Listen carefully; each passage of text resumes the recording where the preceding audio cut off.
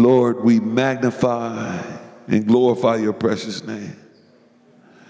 Thanking you, Lord, for who you are, the Alpha and the Omega, the beginning and the end. You are God Almighty. In you we will put our trust. Lord God, it's in you that all things work together for our good.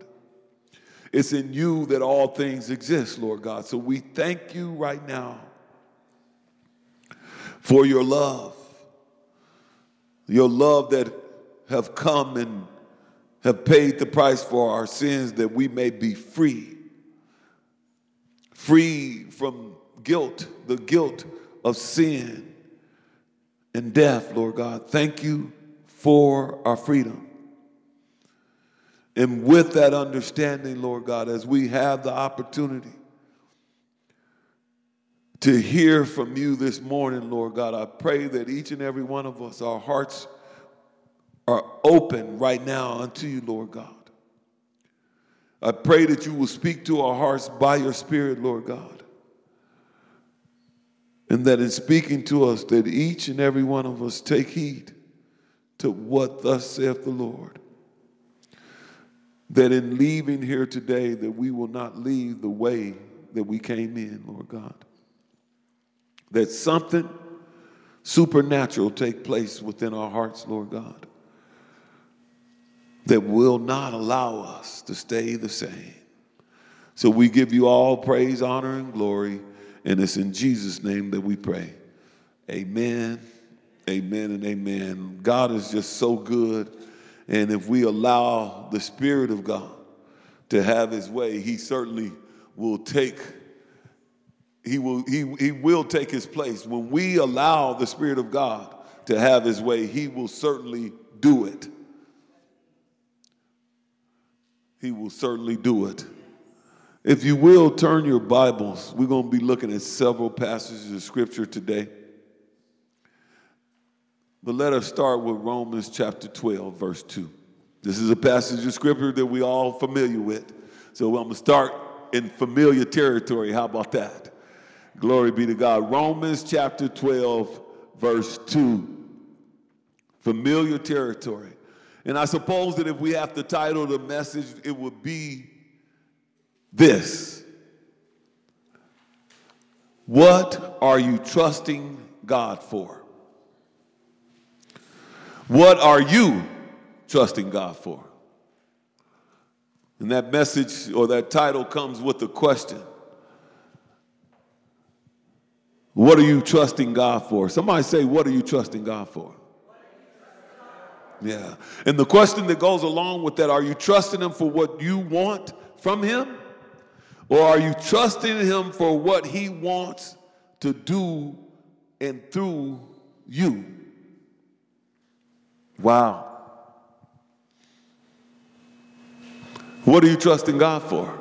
Are you trusting him for what you want from him?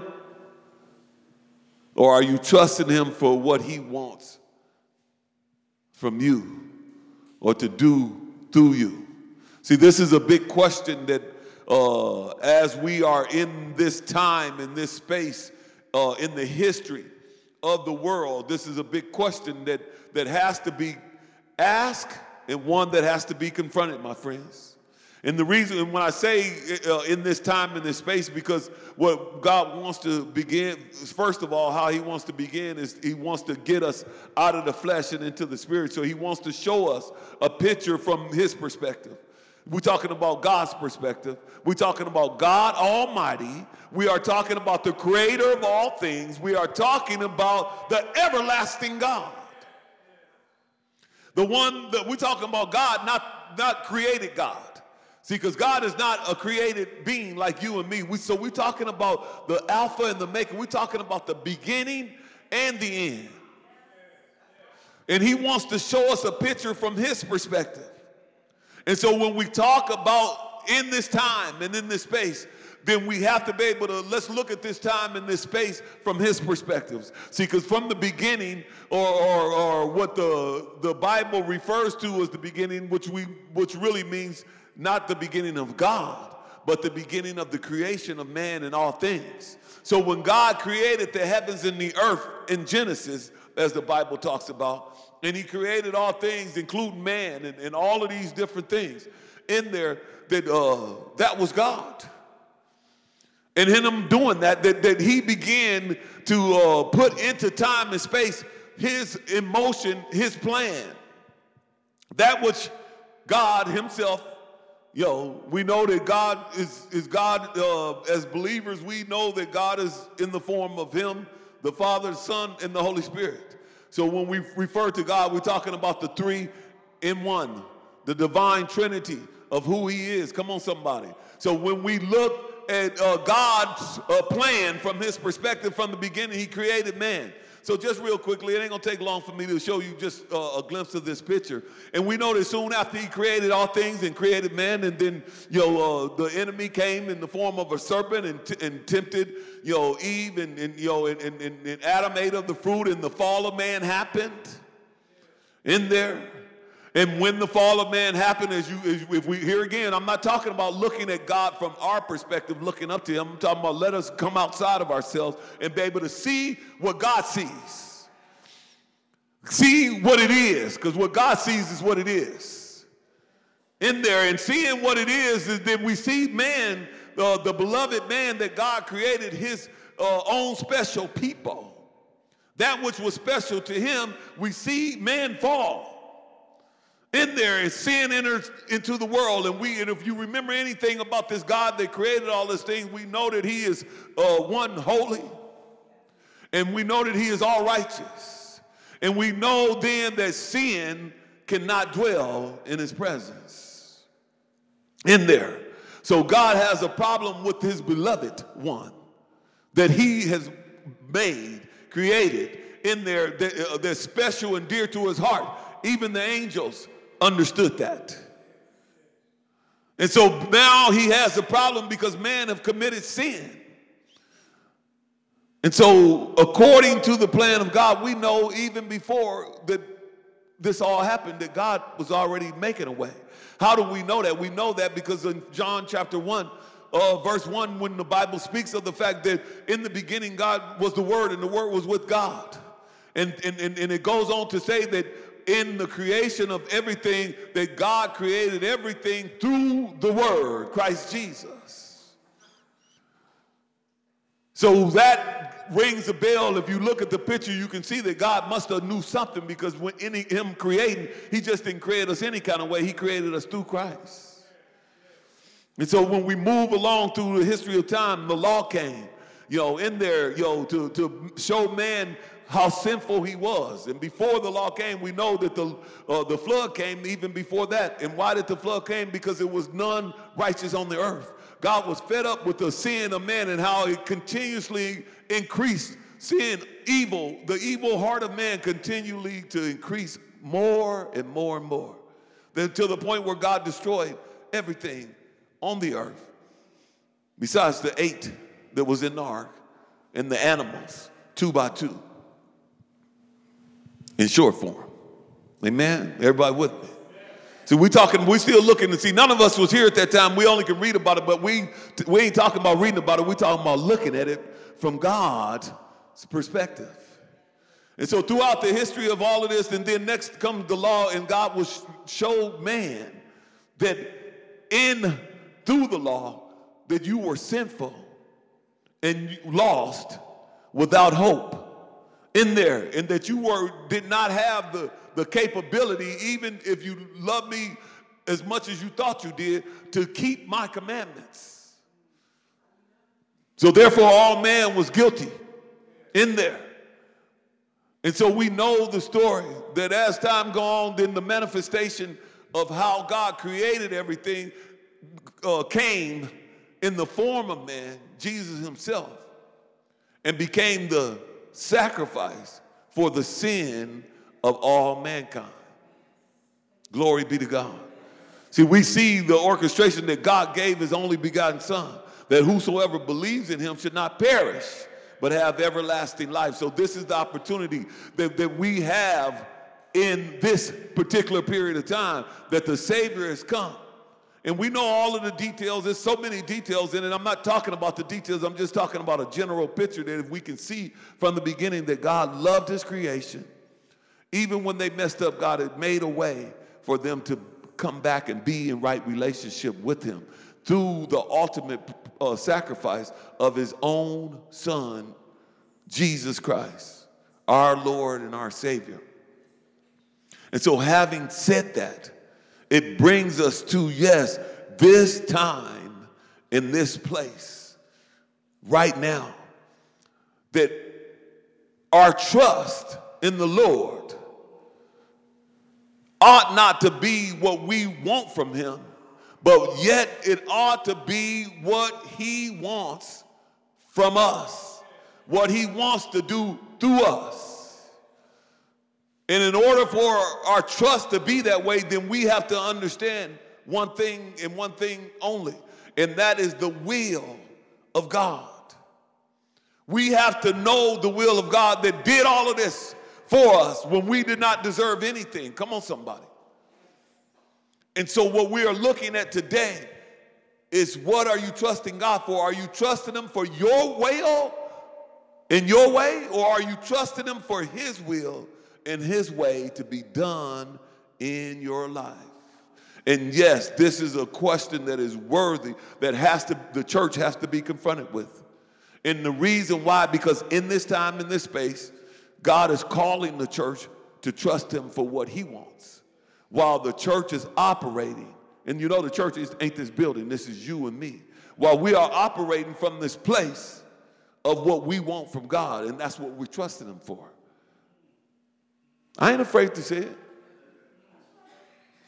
And no, I ain't going to jump up and scream and yell and shout about it, but God wants to speak to your heart today, because there's an examination that he is calling the body of Christ out on. And it has all to do with where he wants to take and bring the church to. So when you look at Romans chapter 12, verse 2, and the focus of this is just really the latter part of it. You are all familiar with this verse. And so I'll read the C portion of this. And the C portion is the last sentence of it. That you may prove what is good and acceptable and perfect will of God.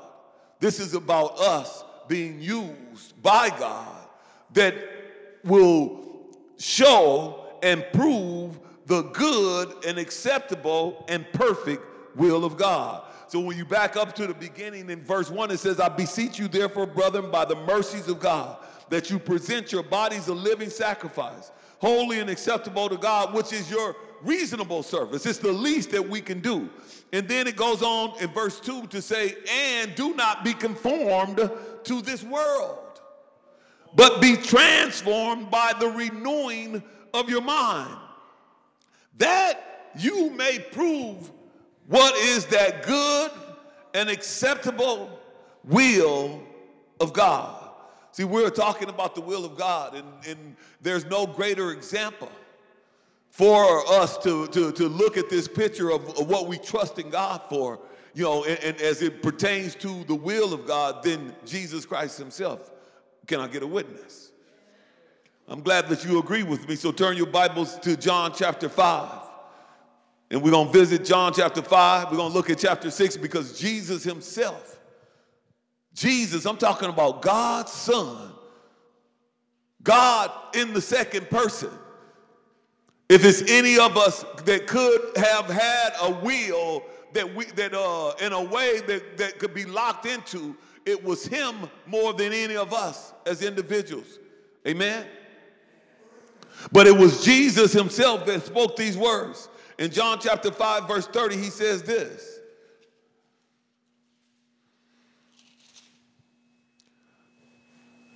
I can of myself do nothing. As I hear, I judge. And my judgment is righteous, because I do not seek my own will, but the will of the Father who sent me. I'm going to say that again.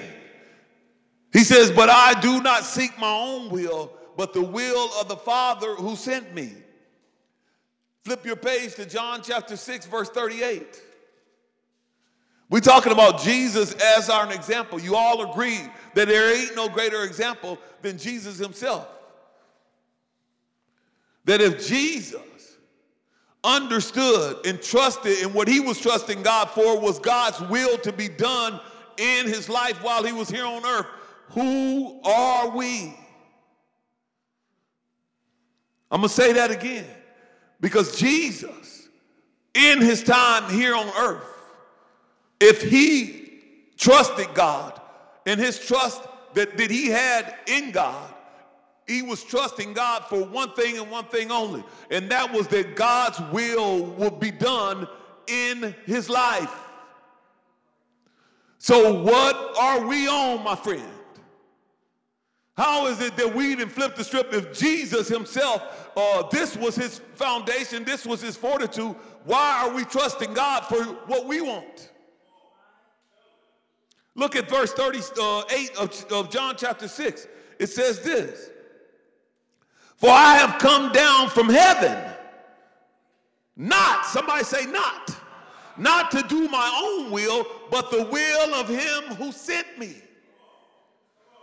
And we, as the children of the Most High God, when we look at this dispensation of time that the church, that of the history of all of these things and where we are, and we live in a time that is after Jesus having done and finished the work that God sent him to do, that has established us by faith having a home in eternity that we can have confidence in, that we can know this in there. Then how is it that after that we can live for anything else? How is it that any one of us having, as 1 Peter describes it, that Jesus himself has made a reservation for us in eternity, and he is the one that will keep it.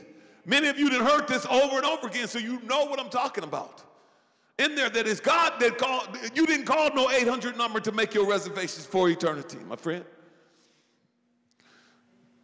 Because if we had to call and make the reservations, some of you done heard this before, then just as easy as you called, that your flesh will have you next week calling that same number, canceling your reservation. But glory be to God, that is him that has made our reservation. And you don't even have the number. So you cannot cancel the reservation. And the word of God said is through the blood of Christ Jesus that God is faithful, that he will keep our reservations. Hallelujah. And that is good news for all of us. Because if it depended on our work after we have received him, then every one of us, none of us would make it. And we need to get that. That your salvation ain't based on your work after he made your reservation. It's based on the blood that finished and opened the door for your reservation. And glory be to God for that. And with that understanding, then this is the reason why we should know what is before us. That the journey that is set before us, that we ain't got to worry about falling or failing our reservation. We have to worry about working for the kingdom. That our job is just working for the kingdom. Now, it's not about us failing the test. Because you couldn't pass the test in the first place. Jesus did. Get this. Because this is huge. This is a huge dilemma in the body of Christ right now. And there's so many people in so many places teaching as though you have to, your work is what's going to put the icing on the cake for you, your reservation. That's like a slap in Jesus' face that spent his blood. And more than a slap in Jesus' face, that's like a spit in God's face that what you paid wasn't good enough. What an abomination. But if we have the right understanding and the right heart, then what we would have is this, that our trust and our life that we live after having received our reservation we would know the love of God that was in Christ Jesus, that while we were yet sinners, Christ died for us. Hallelujah. In there, and we would know that love, that he accomplished something that we could not do for ourselves, that we were lost without hope. Glory be to God. But because of his blood, that and what he spent and how it satisfied God, that it wiped all of our transgressions away, and that now all of our transgressions are gone. And these transgressions are gone, and they weren't gone, and we could not have gotten rid of them. See, it's crazy because some things in the natural we understand more than what God has done in the spirit for us. It is truly a shame. I'll give you an example of what I'm talking about, because some of us are more connected to the fact that somebody came and when you was about to get kicked out of your house, and you didn't have the money and you didn't have no way to get the money. But somebody came by and gave you the money and saved you from being kicked out of your house and rescued you. And some of us is more connected into doing that. And that's a good thing. And glory be to God they did that. But some of us have more gratitude and understanding of that than we do of the fact that Jesus' blood cleansed us from sin that we could not cleanse ourselves from. And that this is an eternal perspective that we're talking about here, my friend. Do you understand that? Yeah. See, and because this natural thing we can relate to, and we'll give more homage or honor to what our friend did than what Jesus Christ and God the Father has done. See, we tend to take that for granted. We know he did it, but it seems so far away and so abstract that we take that for granted. But every time we see our friend, we never forgot. Man, I thank you for what you did. This is a serious thing, my friend. And it's an abomination to God at the same time. So it takes just what was prayed earlier, that our understanding be enlightened, my friends. Because with the proper understanding, and that only comes through being able to see all of this from God's perspective, because this is about him and him alone. Because then it can take us to the place truly of what 2 Corinthians chapter 5 says in verse 15, that he died for all, that those who live should no longer live for themselves, but for him who died for them. So meaning that he died for all and for every one of us. Those that live is a reference to those of us that have put our faith in Christ Jesus for salvation. That's you and me.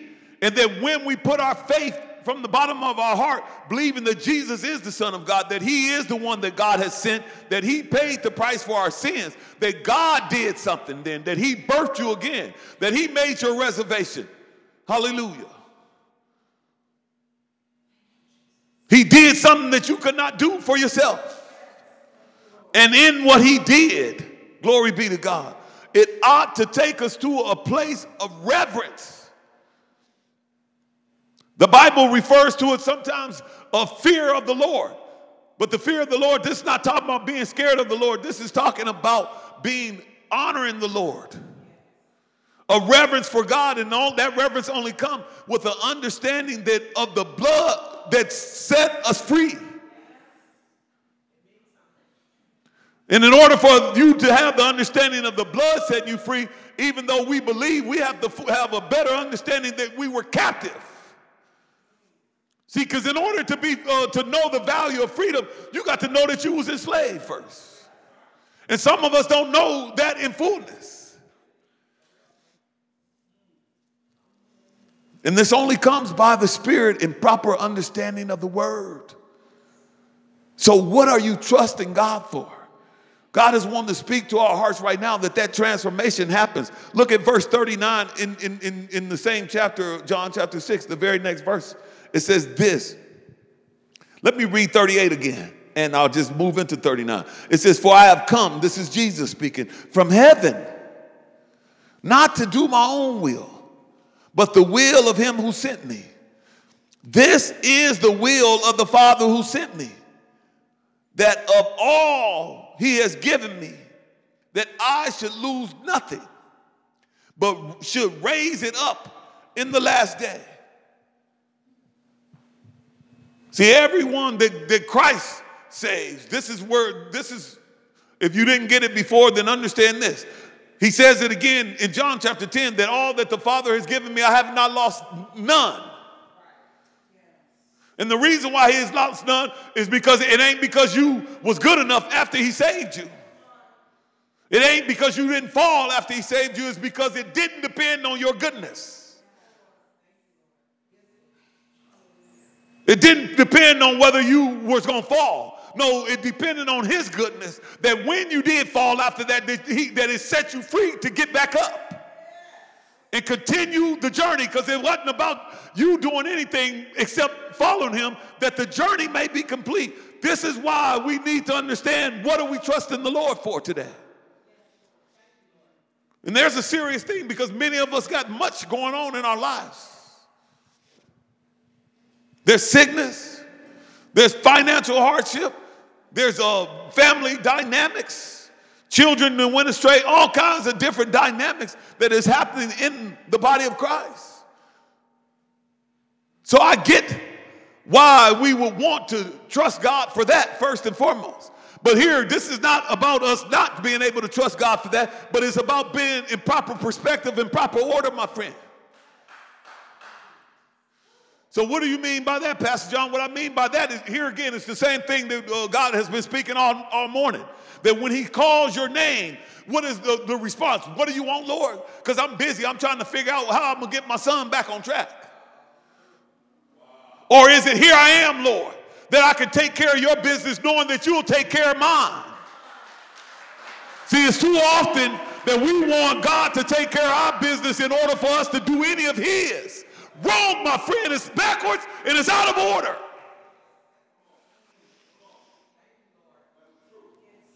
And it's time for us to get it right, my friend. And the reason why I'm encouraging you to get it right, because that's the only way it's going to work. It's the only way that it's going to work. See, understanding means everything. And lack of understanding means everything. See, because lack of understanding don't mean that you're stupid. Lack of understanding don't mean that you're dumb. Lack of understanding means that you're ignorant to the facts. So let me just say that another way. Ignorant don't mean that you're dumb. Ignorant don't mean that you're stupid. Ignorant means that you don't understand or aren't privy to the right information. It's a lack of information, a lack of understanding is what ignorance is. And we've been walking in ignorance for far too long, my friends. And expecting some type of result from God that it does not work that way.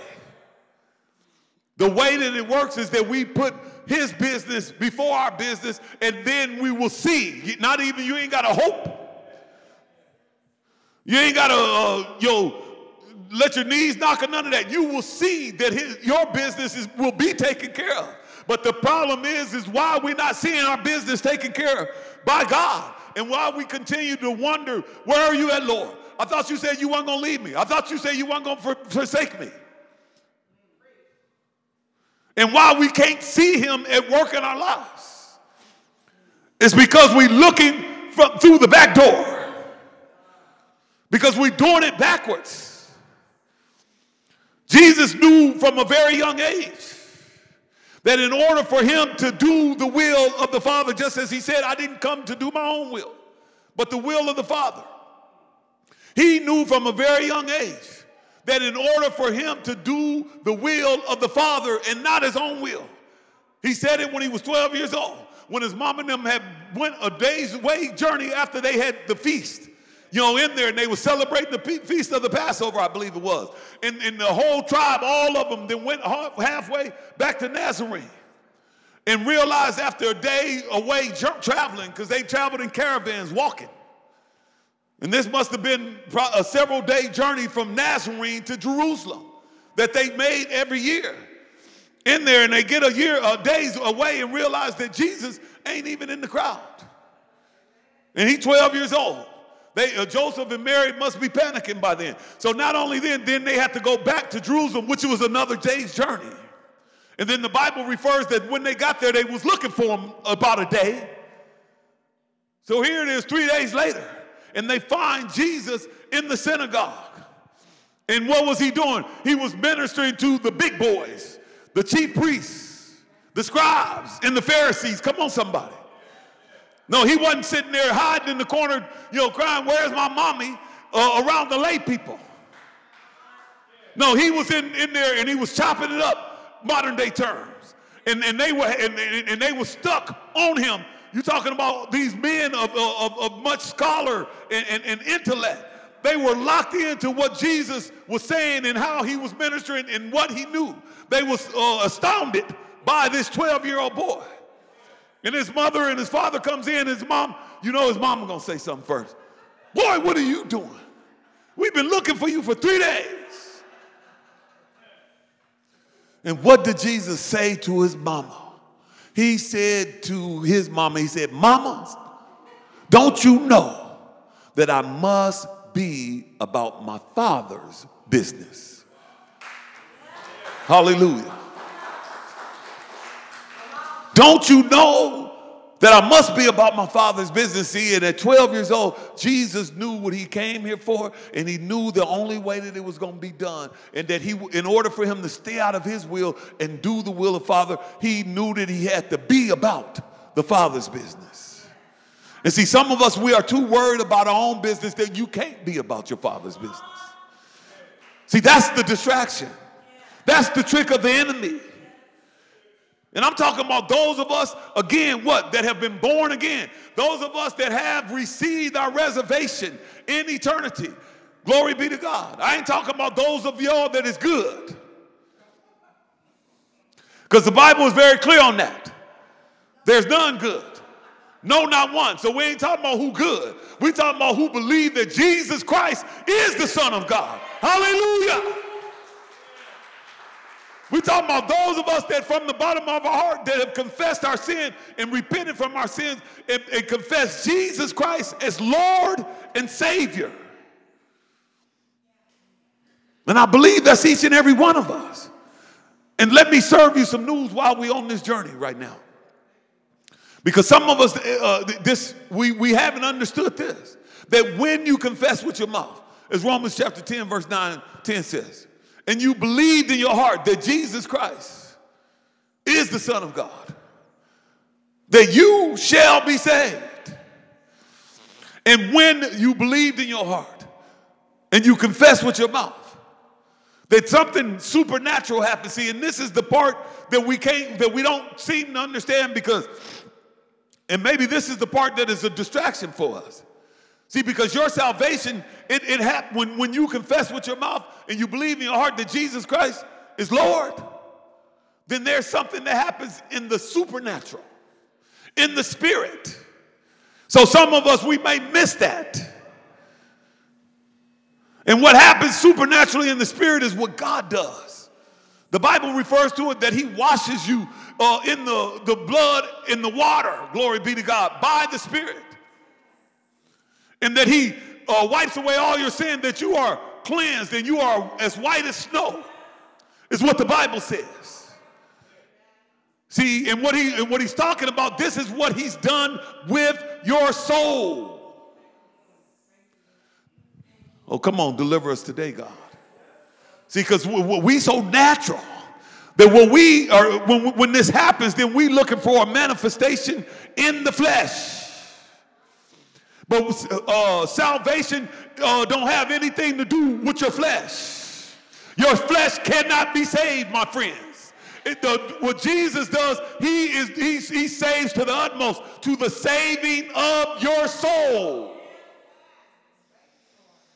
Get this.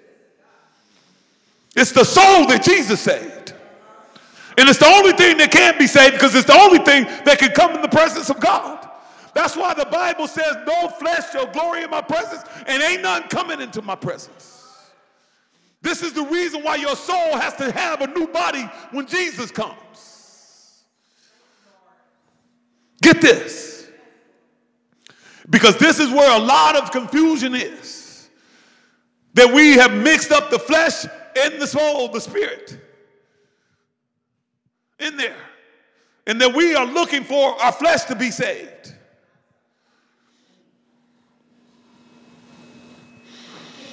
And this flesh is just what the Bible says. From dust to dust, ashes to ashes. From dust you have come, and dust you will return. But the soul that Jesus breathed in this dust will return to him, glory be to God, if we have accepted Jesus as our Lord and Savior.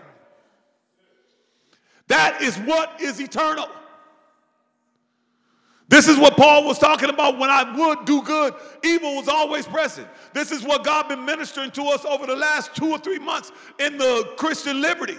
That man is twofold. Bodily man, which is the flesh, the outward man. And the inward man, which is the soul, the spirit. It's where God dwells. It's the thing that is connected to God. And if you missed the series, you ought to get the tapes then, my friend, because you need to catch up.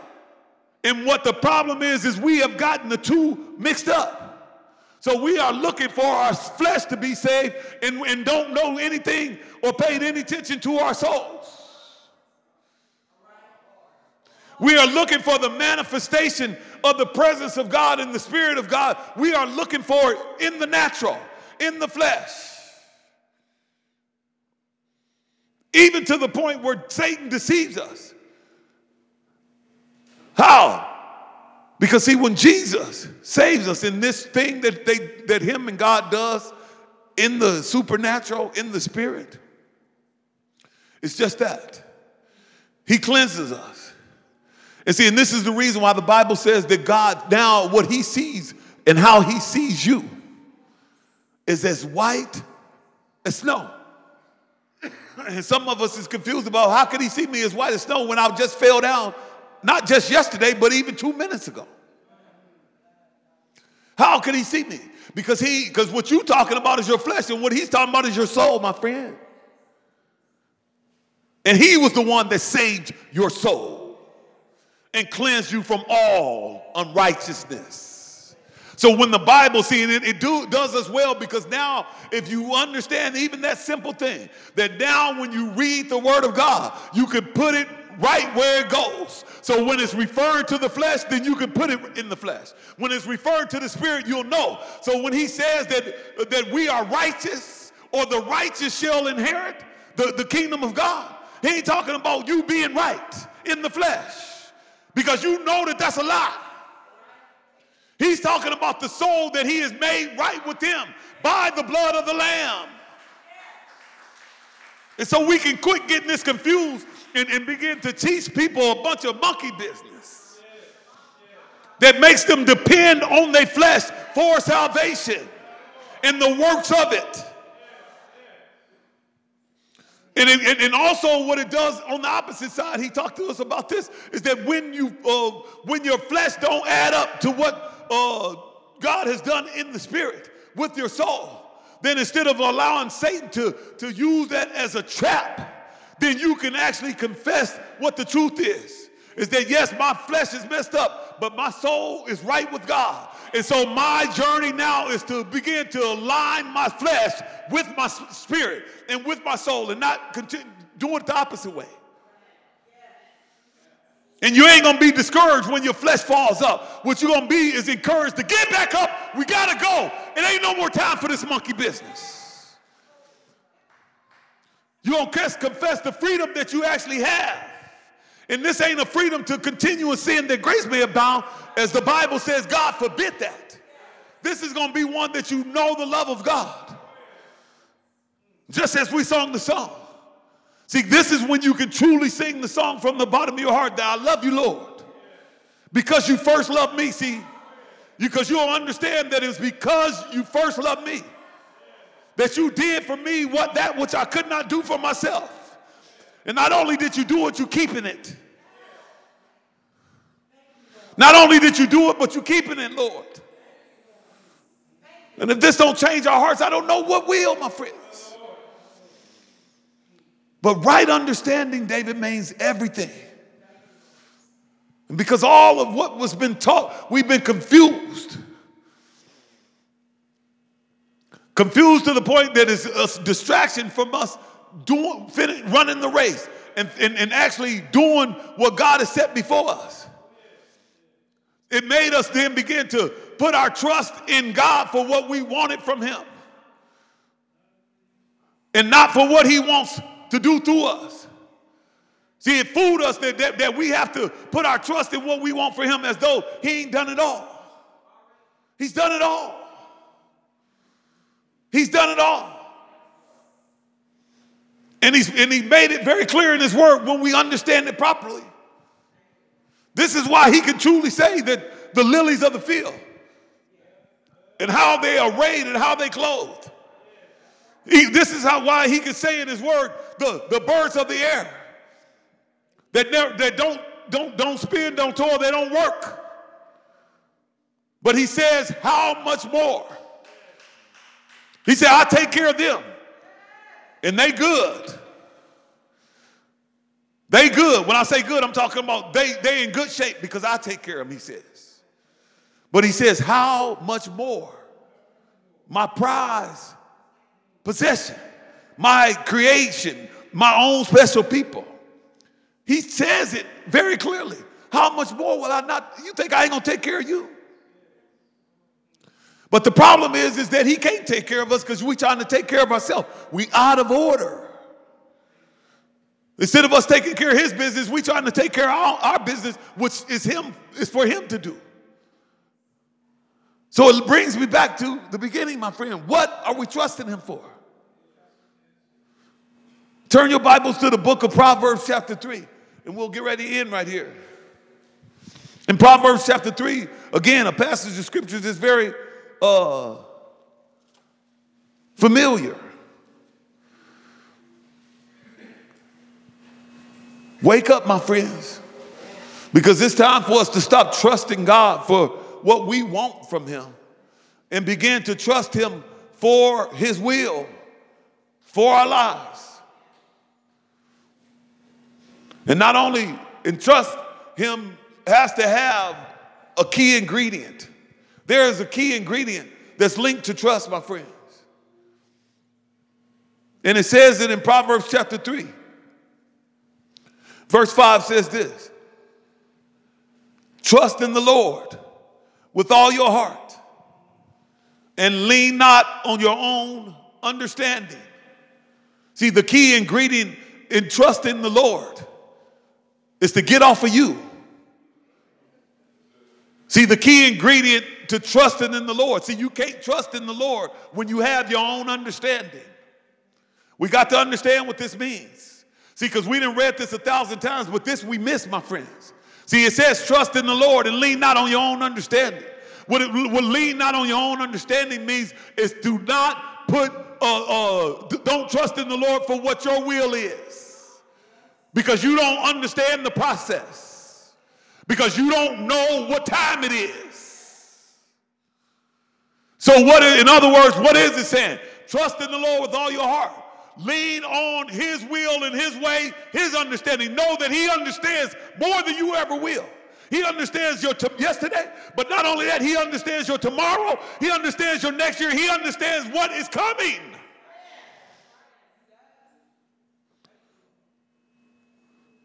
The problem is we want to trust the Lord with all our heart, but we doing it in our understanding. We doing it with our understanding. I understand that my rent is due and I need to trust you, Lord. I understand that my health is failing me and I need to trust you, Lord. I understand my kid is going astray and I need to trust you, Lord. See, our understanding is getting in the way, and you can't trust the Lord in your understanding, my friend. Because it ain't our understanding is limited. And it don't result in trust in the Lord. It results, our understanding results in and begging the Lord, pleading with the Lord, hoping that the Lord is going to do what you ain't even allowing him to do. What is impossible for him to do. It ain't impossible because anything is impossible for him. It's impossible because he ain't going to make you move out the way. Please hear what thus saith the Lord. Because it's this here, my friend, for many of us, is the only thing that is standing in our way of true deliverance, true healing, and true freedom. I'm going to say that again. For many of us, this is the only thing. God knows you love him.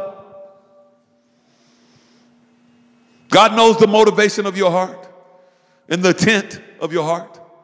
You don't, because the Bible says that, so don't even act like it. He knows all of that. So even when the intent of your heart that you don't know is messed up, God has already made a way through the blood. See, the blood solved everything for God. You just don't understand that. Because we got our own understanding of how, this all works. But it's the blood that satisfied everything for God. And for many of us, the only thing that is blocking us or that's in our way from true freedom, deliverance, is our understanding that is blocking us from truly trusting in God. And it's leaving us at a place of wondering, where are you, Lord? It's leaving us at a place of wonder that steals our confidence. Will he show up? No, he said, I ain't going to show up. I ain't got to show up because I'm already here, knucklehead. What I got to show up for? You see what I'm saying? See, our understanding is messed up. We waiting for him to show up and he's right there. And why can't we not see him? It ain't because he invisible. It's because our understanding is darkened. And this is why Paul prayed for the church, that the knowledge of their understanding be enlightened. And that got to be our prayer for each and every one of us. For ourselves, that the knowledge of our understanding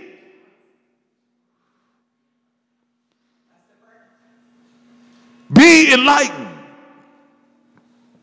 He said the word eyes, and eyes is interchangeable for the knowledge, because that's what it is. It's a knowing.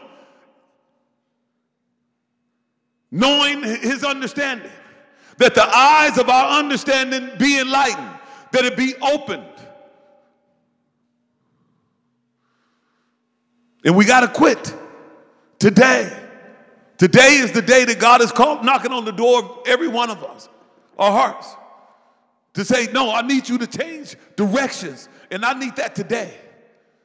Some of us will hear this message and will know that it's true, but because of the pressure, we'll walk out this door and continue to operate the same.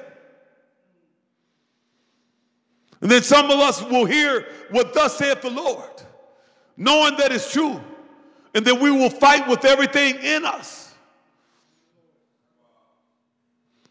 Not everything on the outside, because that's the flesh, and you ain't going to win against the flesh. This is a spiritual warfare, my friend. And it's got to be fought in the spirit. See, now you can really understand the difference, because knowing that you are two natures, and the two natures, the Bible says that they war against one another.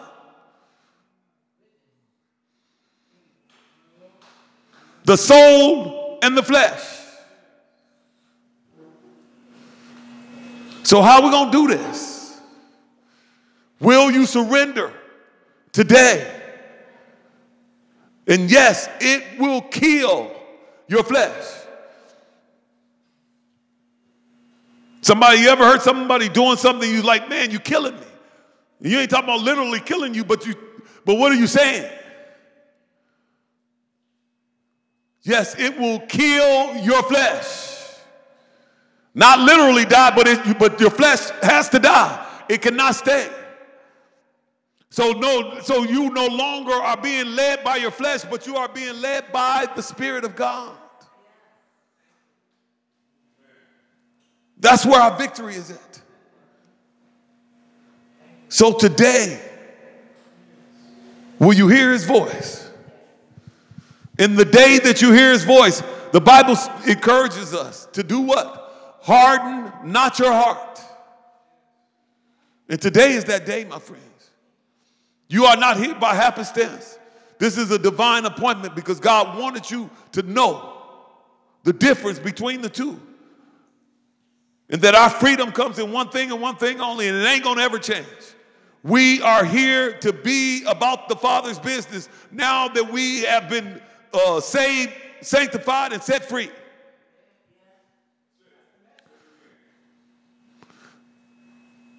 Now that we have been saved, somebody say saved. Sanctified. Somebody say sanctified. See, somebody that's scared to say that because they think that's what they got to do. No, sanctification comes and it starts with the fact that God has made you right with him, my friend. Because outside of him making you right, you can't be sanctified anyway. Then you go on the journey to pursue righteousness. So when I know some people, then said, "Oh, saved, sanctified, and I'm filled with the Holy Ghost." We're talking about from God's perspective. See, from God's perspective, to be saved is what he did. To be sanctified is what he did. To be filled with the Holy Ghost is what he did. And then it becomes how we live.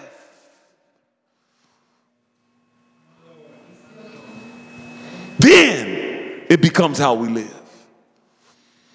Then it becomes our pursuit to be made over daily, to be renewed daily, to be filled daily. This is what it's all about, my friends. And today is your day. Let us look to the Lord. Give myself away. Father, in the name of Jesus,